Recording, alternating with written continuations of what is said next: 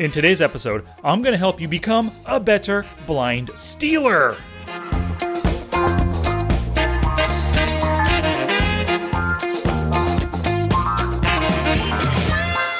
Welcome to Smart Poker Study. I'm your host, Sky Matsuhashi, and I want to thank you for downloading this episode and spending some of your study time with me. I hope this one's going to help you improve your game, and I think it will, especially for those of you who don't really feel comfortable, at least in cash games. You're not so comfortable trying to steal the blinds because you think, it's only 1.5 big blinds, that doesn't really help me out. Not like a tournament where there's antes and stuff, right? Well, this one I guarantee will help you out, especially if you're like one of my students who will get to him in just a little bit. First, if you enjoyed this episode, please go to the show notes page and tell your friends about it as well. smartpokerstudy.com/pod307. And one of the reasons why you want to go to this page is I have a little blind stealing instructional video. Instructional is not the right word. Maybe a blind stealing like commentary. You're going to see me for about 20 minutes playing a session where I'm actively trying to steal the blinds as much as possible. And I discuss all the considerations that I think about my HUD stats, my opponents, my position, their position. All that jazz, I talk about it for about 20 minutes in the video. So if you want to improve that blind stealing after you listen to this episode, please go to the show notes. Once again, smartpokerstudy.com/pod307. Alrighty, so for this episode, I'm going to play for you Chapter 10 from my third book, Preflop Online Poker. The chapter is called Stealing Fundamentals. So why am I playing this chapter for you? Well, 3 weeks ago, brand new student came to me with 10,000 hands. I looked through his database, and let me tell you, I found a super nitty player, right? Let me tell you his raise first in the non-blind positions. Raise first in, EP 8%, MP 8%, cutoff 10%, button 12%. That's right, he raises first in, steals on the button, only 12%. Now, as soon as I saw that, I knew exactly what I had to discuss for our first session with the student. I needed him to get more aggressive, to play more hands out of the best or the two best positions, the cutoff and the button right here.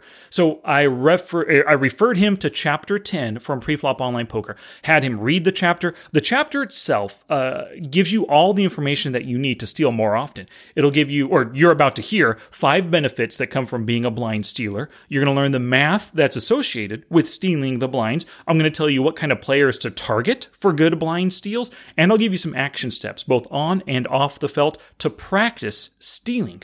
Now, my super nitty student came to me. His win rate was positive 1 big blind out of 100 hands.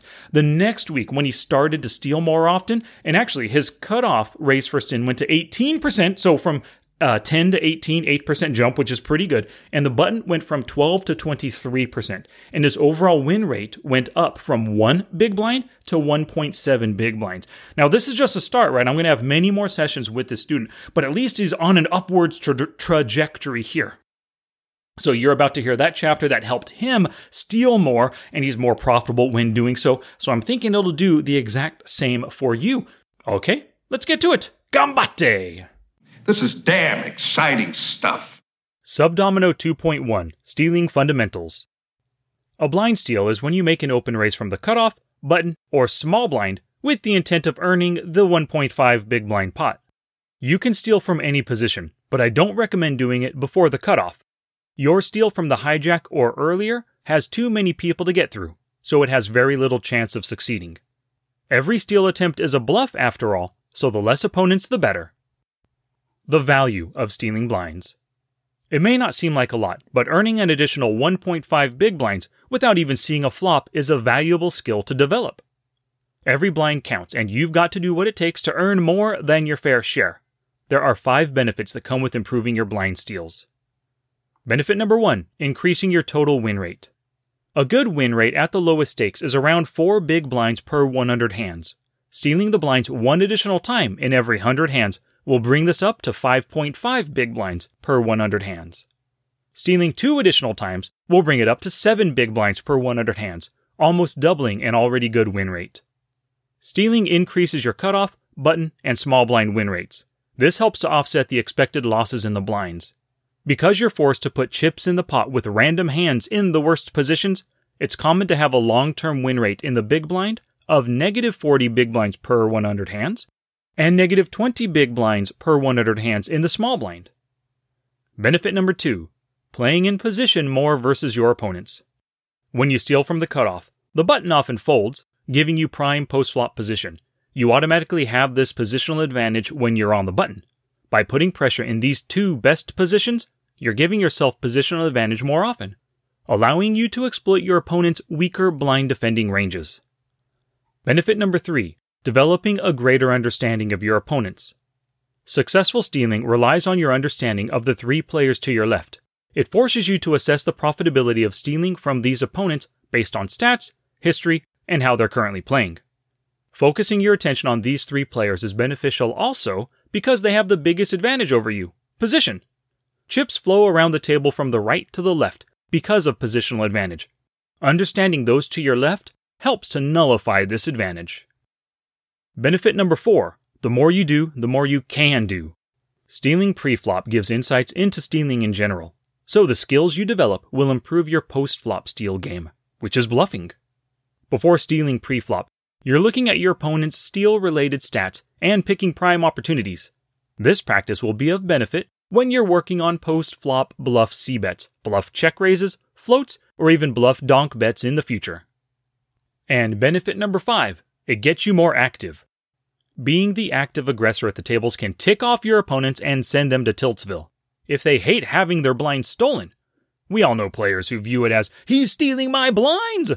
The anger these players experience may cause them to fight for their blinds with weak ranges, which you can take advantage of.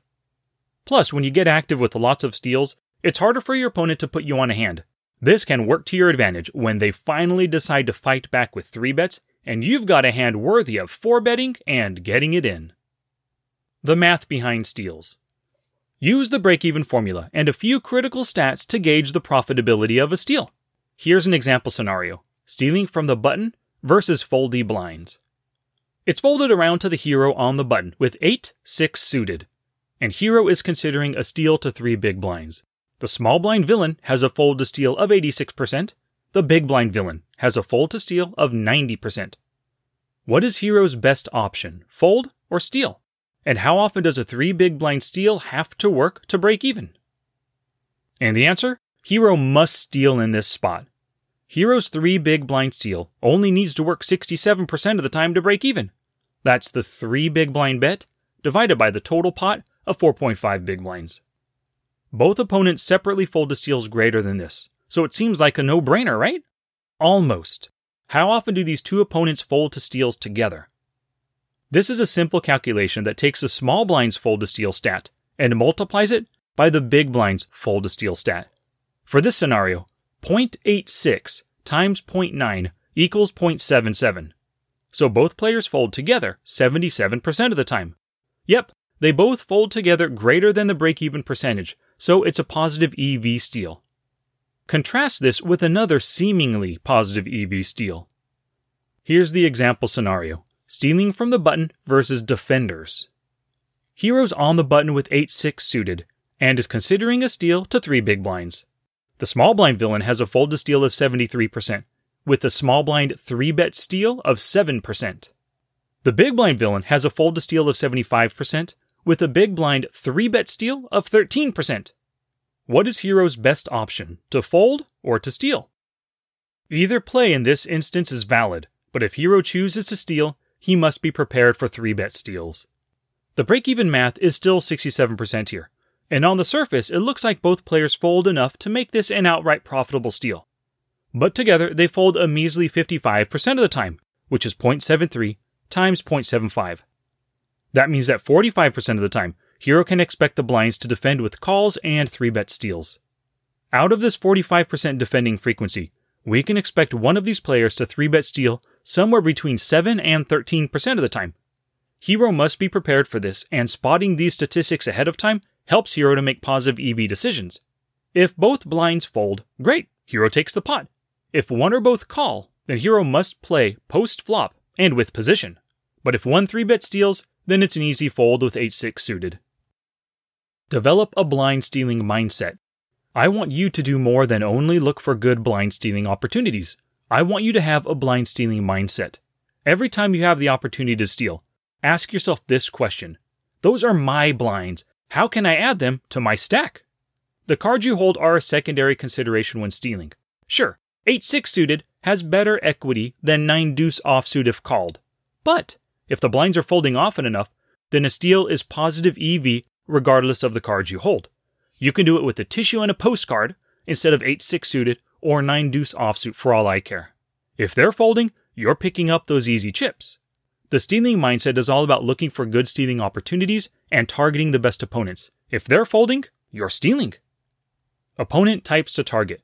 Which player types make for great blind stealing targets? In general, nits, tagfish, and tags are tight players. They are wise to the power of position and hand strength, and get out of the way when they have neither. To go beyond this simple answer, though, we must target our steals on anyone who folds their blinds often enough. Every player type, even the lags and whales, have the potential to be ripe targets for blind steals. Many players have an aversion to playing out of the blinds. They hate going post-flop without position and will only do so with a good hand. Find those players and pick up some easy chips from them. Here are some signs that a player is perfect for blind stealing. Number 1, they have a high fold to steal stat.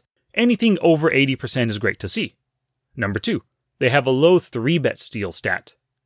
Great targets are at 3% or less, average targets 3 to 6%, and above 6% are not great targets. That doesn't mean you can't steal from them, but be prepared for 3-bet steal coming right back at you. Number 3, they have a low call-steal statistic. You're shooting for folds here. If they often make calls, you probably won't face a 3-bet steal, but you're more likely to go post-flop, which isn't the intent of your steal. A call-steal stat at less than 15% is great, and between 15 and 30% is okay. At over 30%, plan on seeing the flop. And number 4, they are flop-honest players. If their fold to c-bet stat is high, like 70% or more, you've got an additional way to win the pot, post-flop if they call your steal. Statistics to track this week. Attempt to steal. Track this as a total and by position in the cutoff, button, and small blind. Also track your steal then fold, steal then call, and steal then 4-bet statistics in the cutoff, button, and small blind. And track the win rate when you attempted to steal. Play with purpose number 1. Over the next week, play 3 steal focus sessions at 30 to 45 minutes each. Your intent in these sessions is to think about the 3 players to your left and how they will respond to your steals. Is it positive EV to steal at every opportunity, or will these players fight back with lots of calls or 3-bet steals? If they 3-bet steal, how wide or narrow is their range? Assess the likelihood of your steals working for the table you're at, and steal at every positive EV opportunity. Take notes and tag questionable hands for later review. Before you steal, know what you'll do versus a 3-bet steal, and prepare for post-flop play in case you're called. Play with purpose number 2. Record game tape of at least one of the above steal focus sessions, then review it in your next study session. Complete the first study with purpose item below before you record your session. Speak through your thoughts and verbalize the logic you're using for each steal opportunity. And play with purpose number 3. Play 2 focus sessions where you're focused on the steals that you face when in the blinds. You'll pay attention to the 3 opponents on your right this time. Look at their attempt to steal stat, their steal then fold to 3-bet stat, and their post-flop stats to gauge what to expect if you choose to call. Study with purpose number 1. Watch this video of game tape I recorded showing how I conduct steal focus sessions. Go to www.smartpokerstudy.com/steal focus session. I spoke through each decision and elaborated on the things I consider for my steal attempts. You'll even see me leave a table because it was too difficult to steal from, due to the aggressive nature of the players there. Study with purpose number 2. Watch the game tape you recorded earlier. As you watch, you'll notice mistakes or gaps in logic that you can correct the next time you play. Take note of these mistakes and focus on not making them again in your next session. And study with purpose number 3. Create ranges in Flopzilla for the most common 3-bet steal stats your winning opponents have. For example, you may find many opponents in the following ranges. 2 to 3%? Create a 3% range for this.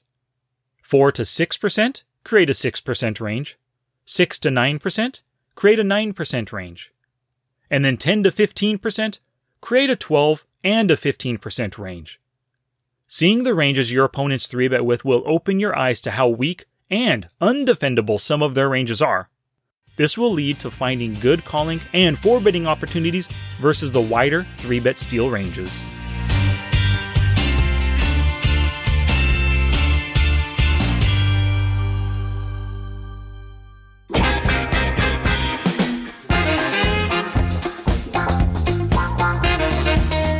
Alrighty, Poker Peeps, I hope you enjoyed that little Chapter 10 from Preflop Online Poker.